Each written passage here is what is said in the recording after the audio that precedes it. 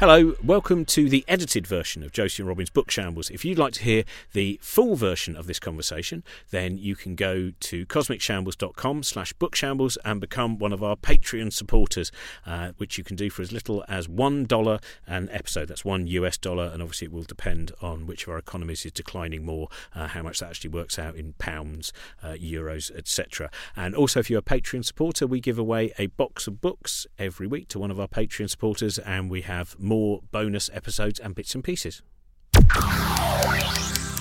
Hello, welcome to one of the Edinburgh Fringe specials of Book Shambles. Just a quick note, hopefully the sound should be absolutely fine, but unfortunately what happened was we did have a studio booked, but then found out that it had an extremely aggressive studio manager stroke owner, and so we found ourselves instead in a hotel recording these. So hopefully all is fine. I hope you enjoyed them. Bye-bye. And one other tiny bit of admin before the episode starts. If you hear some kind of rustling or crackling, just short bursts of it occasionally throughout this episode, that's got nothing to do with having to record last minute in a hotel. That's actually the sound of a bag of frozen peas on Josie's knee, because she hurt her knee the day before we recorded these. So that's what that is. Hello, welcome to Josie and Robin's Book Shambles. And today, our very special guest is the podcaster, broadcaster and improviser and actor and writer, Greg Proops. Great, right, we're going to start on this because this is what we're kind of talking about already before, to give some people some context of when we're recording this. It's during the Edinburgh Festival, but also it is just after the events that have taken place in Charlottesville with the death of one woman and the injury of numerous other people, with a car being driven directly into a crowd of anti-fascist protesters. So I want to start by, to put it on the books anyway, I saw I Am Not Your Negro recently. I think I've seen it since we last saw each other, about James Baldwin.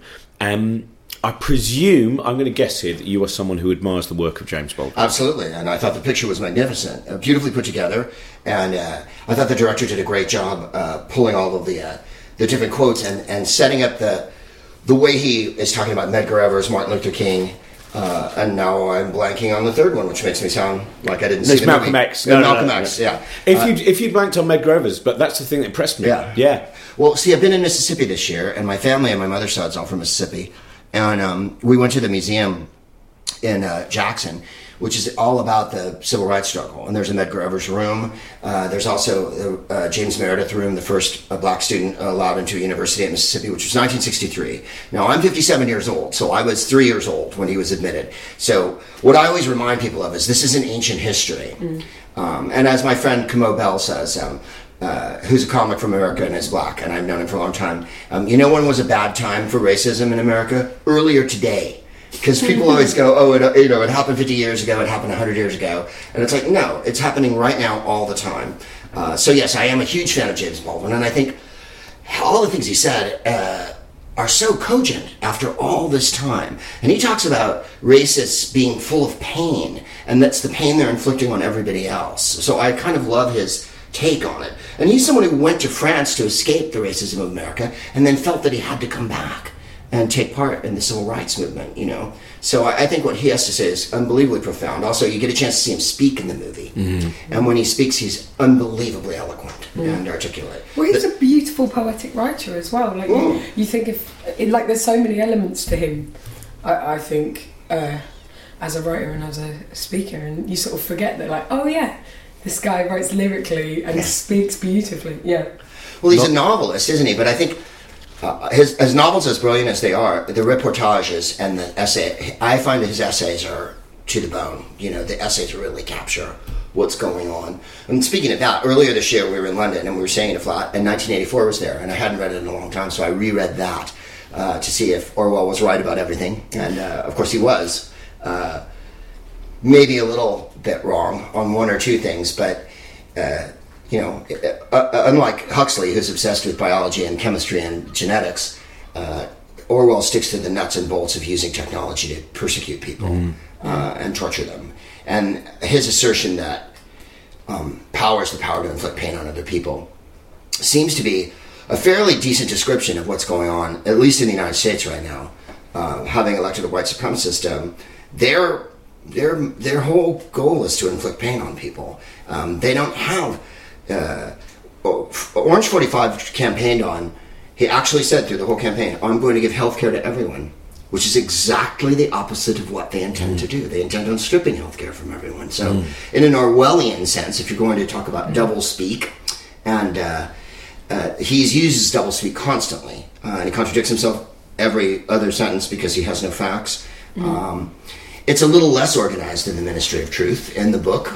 They seem slightly more organized. And then the word that I always come back to in Orwell is duckspeak, which is people reiterating orthodox nonsense. And I think that that's what you hear on telly, and that's what you see on the internet, especially on Twitter. People defending fascism, people defending terror, when the terror is from the side that they're for. Like we were discussing earlier, a mosque was vandalized in Minneapolis earlier this week, and 45 said nothing about that. Of course. But then, of course, when London, when everything happened in London a month or two ago, he decried that immediately because he thought they were Muslims. Anytime he thinks it's a Muslim, then it's bad. Anytime it's a white person, hey, let the man talk. That's a really ugly thing to see, isn't it? That kind of priapism that occurs on social media when people are hopeful that an event is going to have been caused by someone who may be considered a Muslim terror. Oh, brilliant. Oh, good. A truck's gone into bad. It's really bad. But the truck was just a drunk white Finnish guy, or whatever. And then and that's a very. I find it interesting when you mention about Orwell and Huxley, and of course, there's always been that interesting debate. And amusing ourselves to death. Which I bet you've read, haven't you? Neil Postman? I haven't, no, but I know which book you're talking about. And he kind of spends the whole book. He was a very interesting. I really like Neil Postman stuff. And amusing ourselves to death. He talks about whether it's Orwell or whether it's Huxley. He said, or is it both? Is it the fact that for some people it is an Orwellian future, for others of us who manage to have, through the fortune of birth or whatever it might be, but more often than not the fortune of birth, the luck of therefore being able to immerse ourselves in a pampered society so we don't notice anything else because we're so busy on Instagram. So for some people it's 1984, for some people it's Brave New World. I don't know what you consider. I think it's a combo platter, and Zamatyan and We as well, which is the kind of the take on the totalitarian Russian state where people get lobotomized if they are too free thinking and whatnot. I think it's a combo platter because Huxley was certainly right about the amount of drugs everyone takes, and that the drugs are the thing that keep everybody sedated and stupid. What's his name? Anthony Burgess wrote a novel called 1985, and Anthony Burgess asserts that Orwell's fallacy is wrong, that he thinks the proletariat will rise up one day. Now, Anthony Burgess wasn't a proletariat writer in particular, and then 1985 takes place in London in 1985, and there's roving street gangs, and the Arabs are building a giant mosque in the center of London, and everyone watches TV, and cigarette packs have desiccated lungs on them, which they eventually did 30 years later.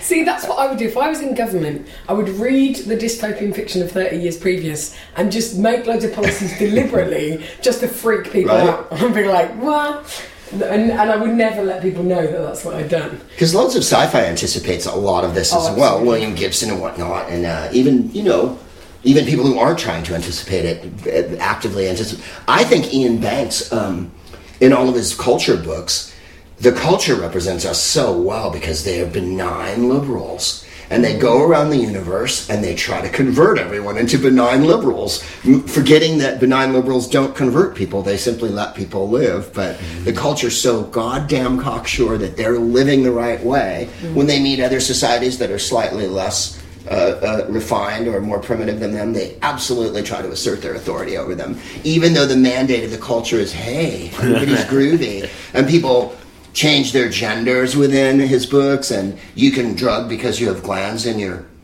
where you're born, you have glands that you can go like, I want to feel speedy now, so you gland a little of this and you drink a little of that and it gets you where you're going. So that he combines the entertaining ourselves to death thing. I don't know if you ever read The Player of Games or whatever, where the guy is an expert game player, and really his job is to just be this awesome game player. So he's sent to a planet where they play a game for life and death. where the planet's on fire and it burns constantly in a big circle around the planet. And the game is, we stand on a board, like a chessboard or whatever, and then eventually the bets are like, I bet your left eye, I bet your right arm. And so he's forced, coming from what I always think of as Marin County, where I'm from the Bay Area, right? Marin County is the ultimate white people enclave of sharing county liberals.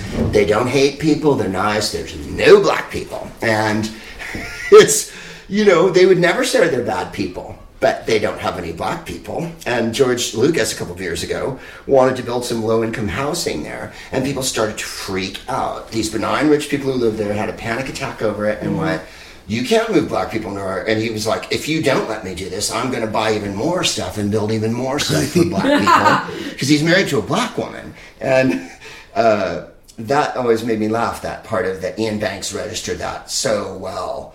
That there's a culture where your computer floats next to you and talks to you. You live in a beautiful, you know, they go to these giant concerts and they go to games and they really have a leisure white people life. And then they run into other cultures where people still stab each other and have sex in alleys. And they're like, ugh.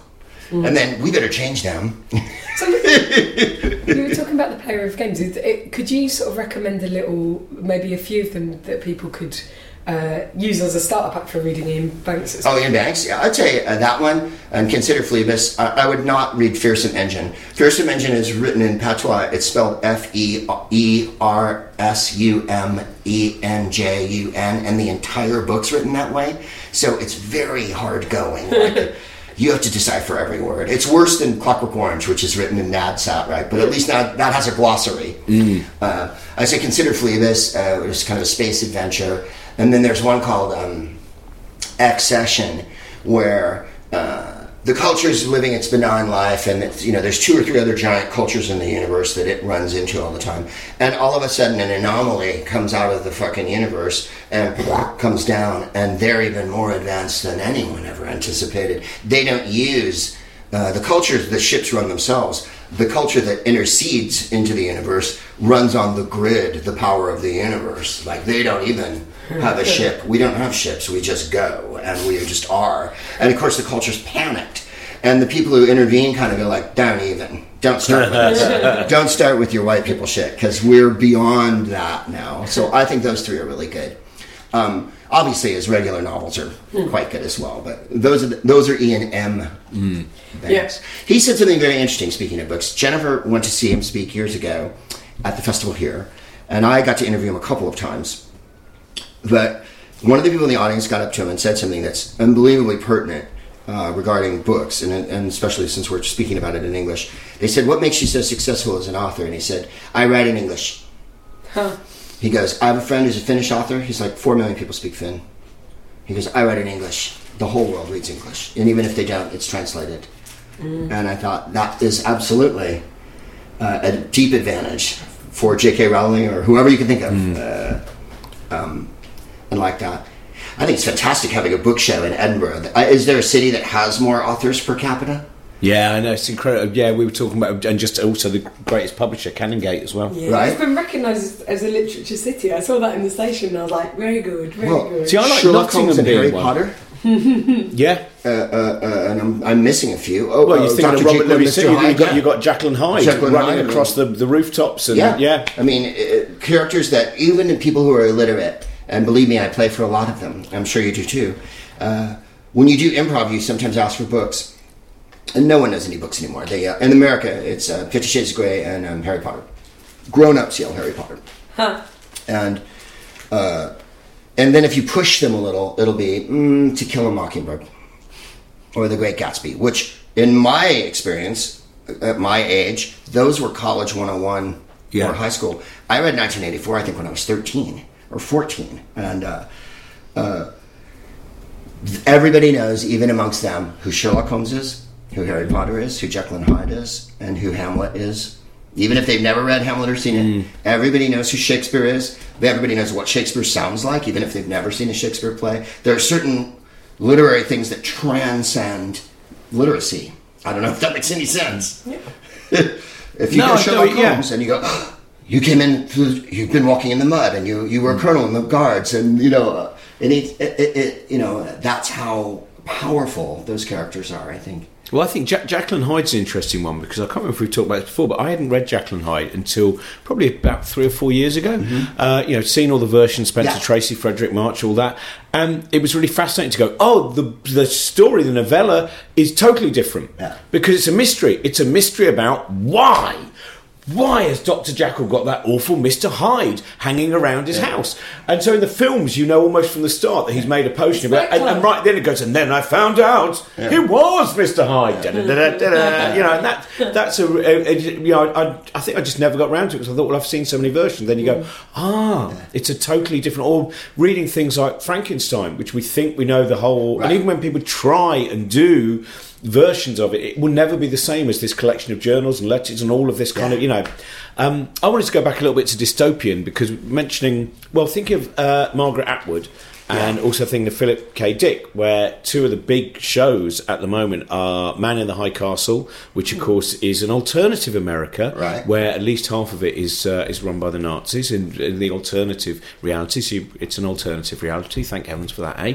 And Handmaid's Tale. I know a lot of people who, now the adaptation's on TV are kind of going, I don't think I can face it. It's just my wife won't watch it. I watched it largely with my boyfriend, and I found it a very, intensely distressing and enervating and horrible, challenging experience. And I loved it. I thought it was a wonderful show. But I found myself really analysing his reactions and getting very angry at him when he obviously didn't feel the same visceral kind of pain that I did. I was really like, what? You obviously don't understand this thing that's being communicated. No, it felt very important for that, but also kind of sad that, these things that are such kind of deep-rooted female experiences that are being kind of shown and stuff, and fears and stuff, didn't quite translate in the same way, because how could they and stuff. But yeah, that's amazing, isn't it? The gender split is just, no. I said to my wife, do you want to watch it? It's so popular, everyone's watching it. And she went, no. We're living it. I don't want to see it. I don't want to see a fictional rendition of it. We went to an abortion clinic in Mississippi a month ago. It's the last one in Mississippi.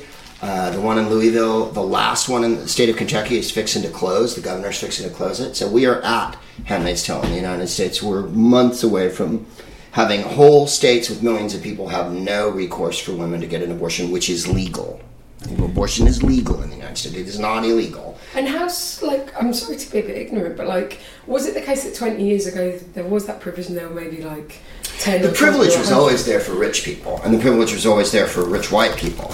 What we're talking about, particularly in states like Mississippi and Kentucky, is black, poor women of color having to avail themselves of this, almost all of whom have several children already. We're not talking about single girls who went out to a party and whatever, and oh gosh, it's a painful decision. We're talking about, I have 6 kids, and I make $18,000 a year, or $8,000 a year, and I live in a trailer. And I can't access birth control anyway, because it would be there is no birth control, and the men in my life are absent or errant, and blah, blah, blah. And you go there, and there's white men standing outside screaming at them that they're going to go to hell.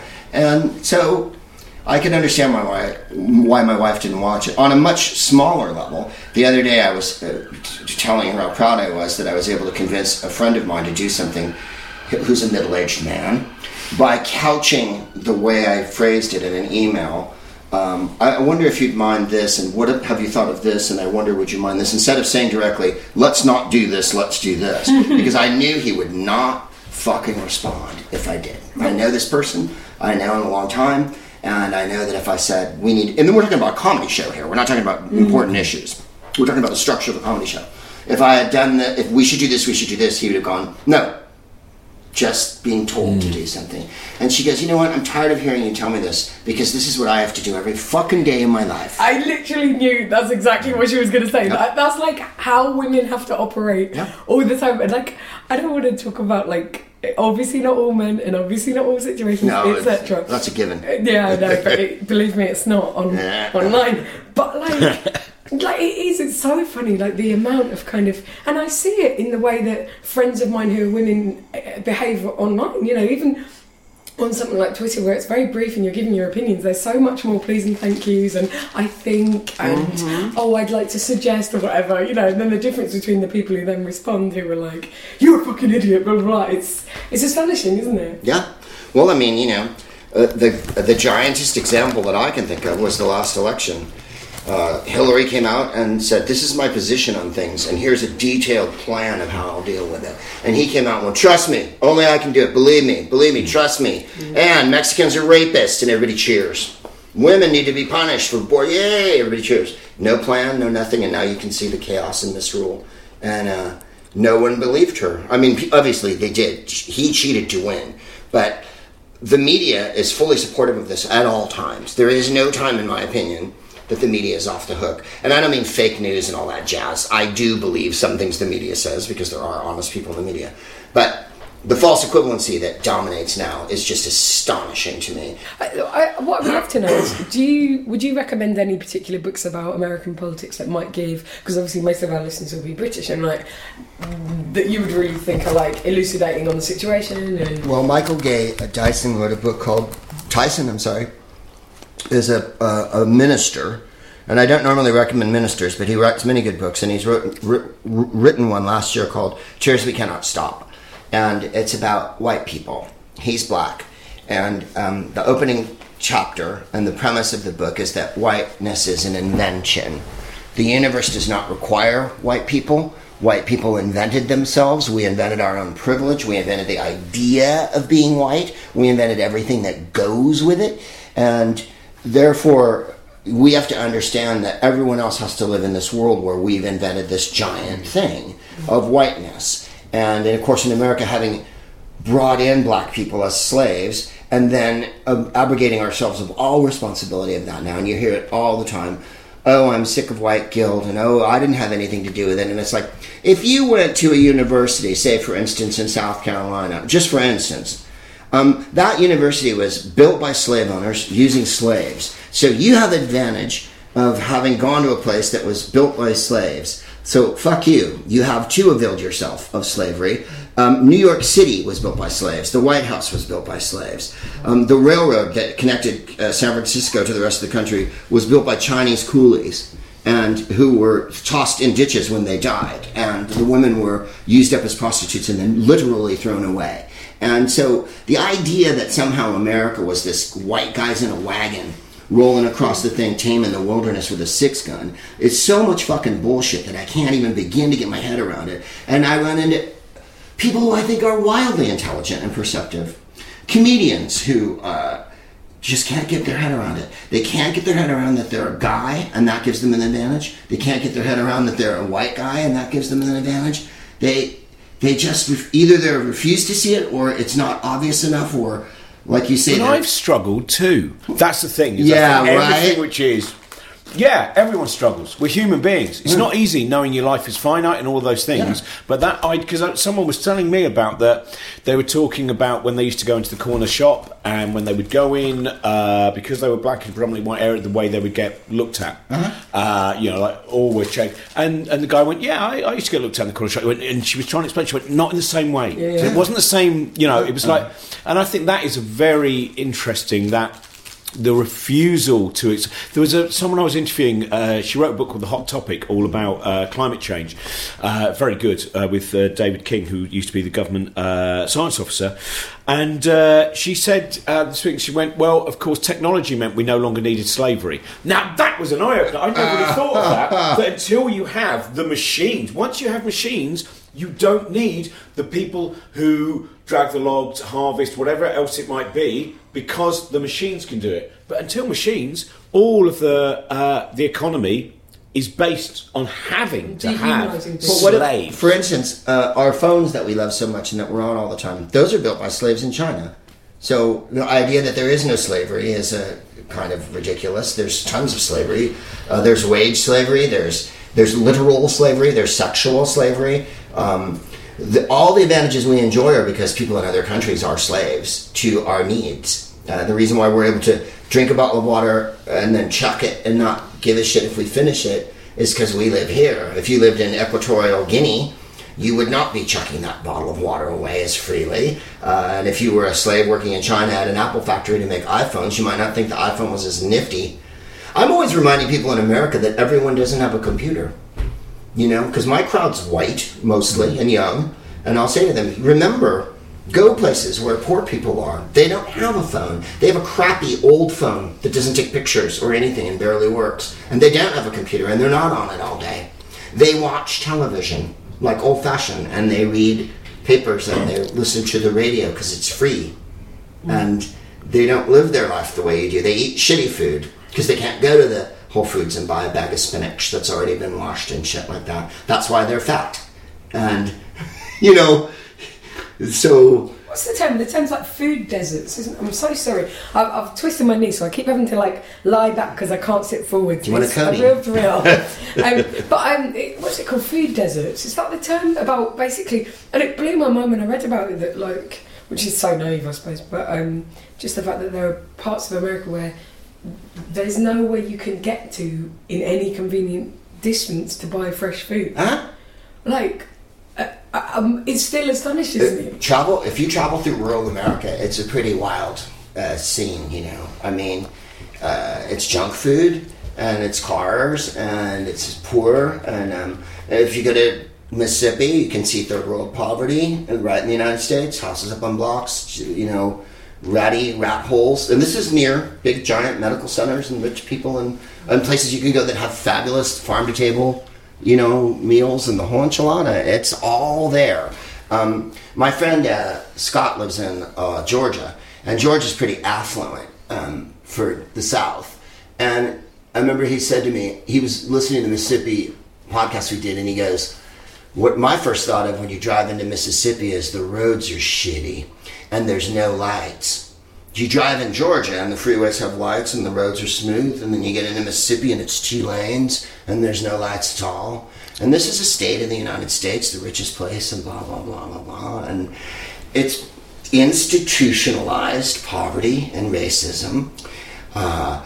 We didn't, you know, this is off of literature a little bit, but HBO, the cats who did Game of Thrones for HBO, the 2 white guys, who are very wealthy indeed. Their families are wealthy. I'm not just saying they're wealthy from doing Game of Thrones.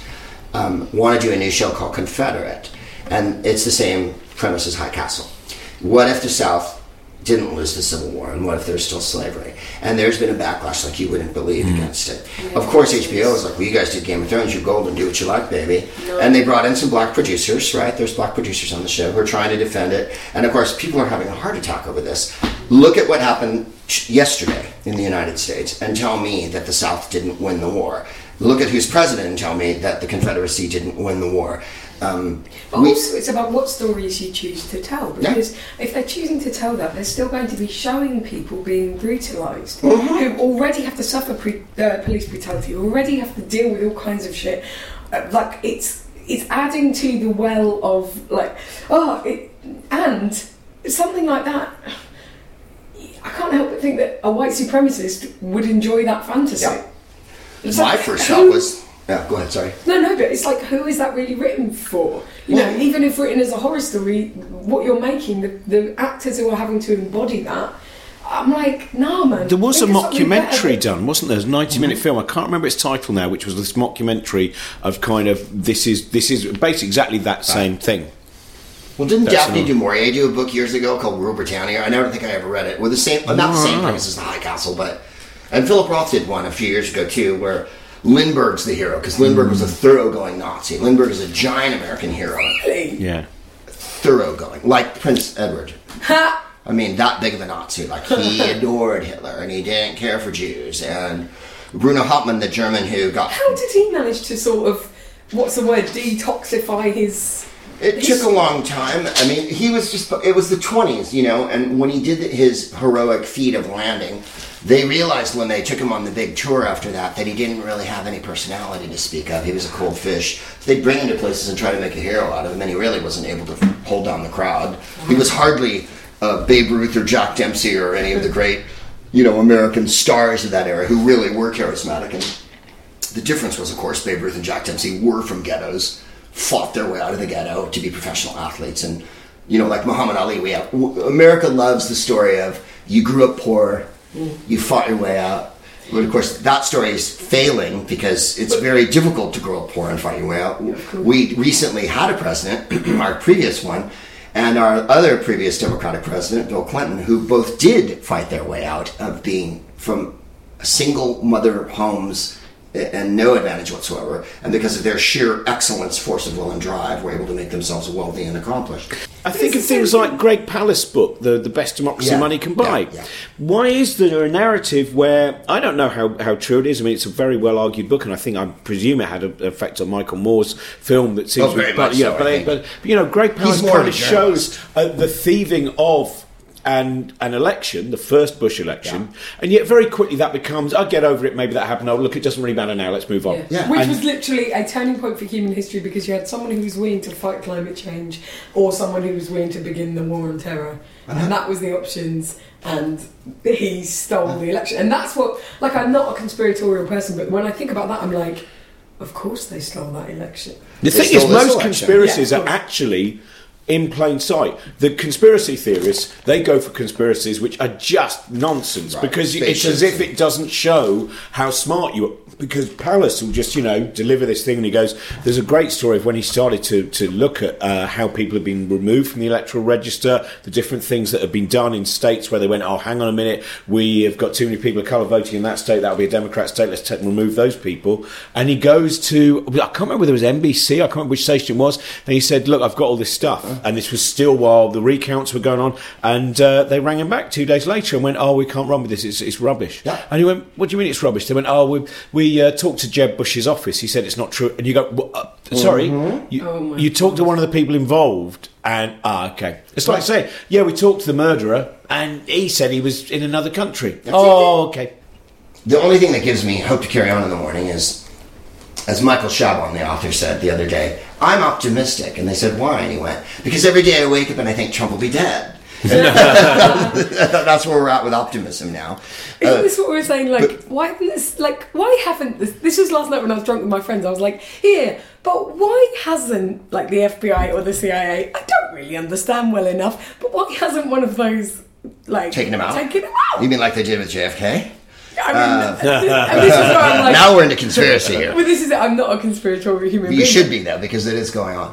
What is going to happen, the reality of it is, James Comey made some terrible moves, and dropping her email bomb a week before the election did not help at all, and may have actually thrown the election. Then he said he was nauseated at the thought that he interfered in it. It was like, well, you weren't as nauseated as you were misogynistic, because you were bound and determined to fuck her over. But how could he be that obtuse?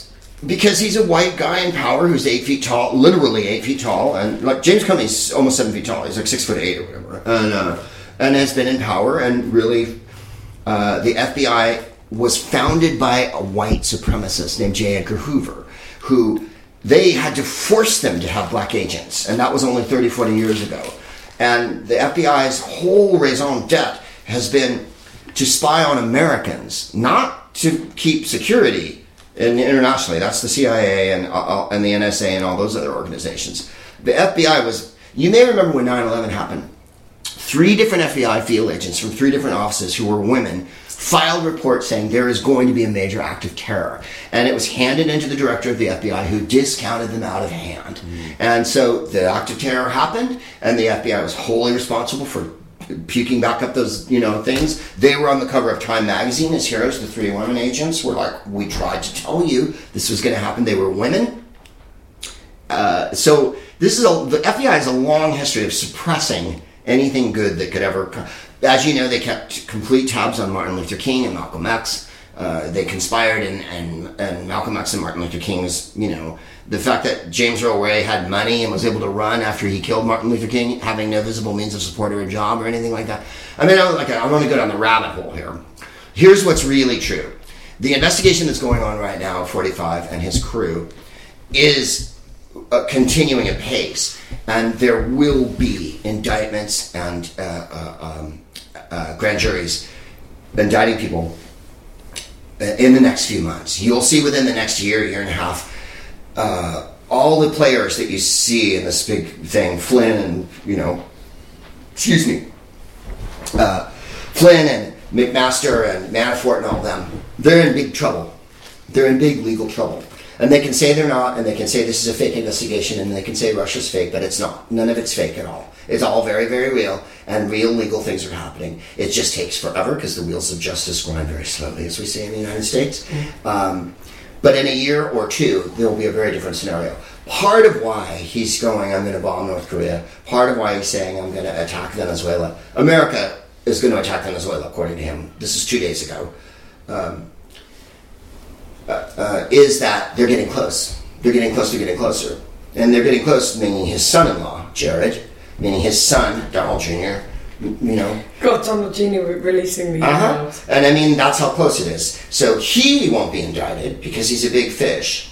And as lawyers will tell you, or any prosecutor will tell you, the only reason you go after a big fish and really put the clamp on him is if you think they're going to bolt. Well, he can't bolt because he's tethered to the White House. So everyone else can't bolt either because they're, either you stand and fight or you go to Russia. You flee, and then you might not be allowed to flee.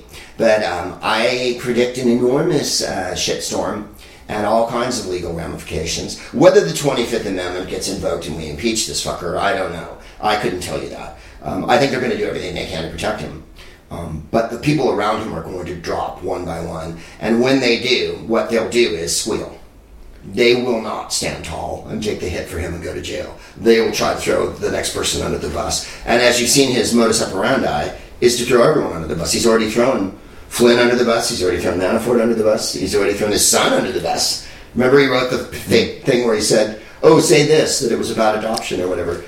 Trump actually wrote that for his son. And then it was released. And so he's willing to basically throw everyone under the bus. But eventually the bus will stop. And, this is very cynical stuff. But it also, I lived through Nixon, and it took a year and a half for him to be brought to ground, as it were. And then they gave him the option, right? And so he didn't get impeached, he resigned. And then the next president, whom he had appointed, by the way, who was never elected, pardoned him immediately. So this can happen too. We've run out of time already. I'm sorry. No. It was supposed to be about literature. We've covered some books. Good few things. Well, thank you very much for joining us, Greg. Listen to Greg Proops' his brilliant podcast as well, which he's going to be recording some. What are you doing on Wednesday? Wednesday, 5:45, the Gilded Balloon in the Wine Bar. Brilliant. That's probably going to be in the past by the time this goes out. Never mind. Nonetheless, it'll be I'll be in London on the 18th and 19th at the Soho Theatre. Brilliant. Josie, how are the peas on your knees? I've been shifting them somewhat. I think the swelling has gone down a little bit. I just can't believe it. I'm too young for this shit. No, it's a real pity. I think you picked it up off me. I've accidentally somehow given you age. Thanks. Bye.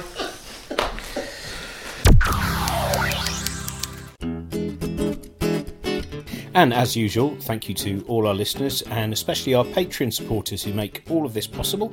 And today's Patreon supporters we'd like to thank are Michael Eaton, Julie, Paul Murray, David Watterson, Emma Pierce, Alistair Simmons, Tom Godfrey and Russell Parker. And this week's Box of Books winner is Siobhan Williams. Congratulations, Siobhan. If you drop us an email to contact@cosmicshambles.com, we will get your prize out to you. And remember, if you'd like to check out the reading list for this episode or any of the other episodes and the reading lists and listen to all of those, you can do that at cosmicshambles.com/bookshambles. And a couple of things we haven't mentioned for a while. If you are enjoying the podcast, if you could take a couple of minutes, actually it probably takes a couple of seconds, to give us a 5-star rating and a review on iTunes or Apple Podcasts or wherever you listen to the show, that really helps us out. And also sign up to the Cosmic Shambles Network mailing list. You'll find how to do that on the homepage at cosmicshambles.com. Just scroll down, you'll see a mailing list option there, which will give you all the news about the new things that are happening on the network, and also advance warning on some very special things we've got coming up soon as well. Not advance warning, that makes it sound like they're bad. They're good things. Like early notice. You'll be the first people to find out if you're on the mailing list. That's what I'm trying to say.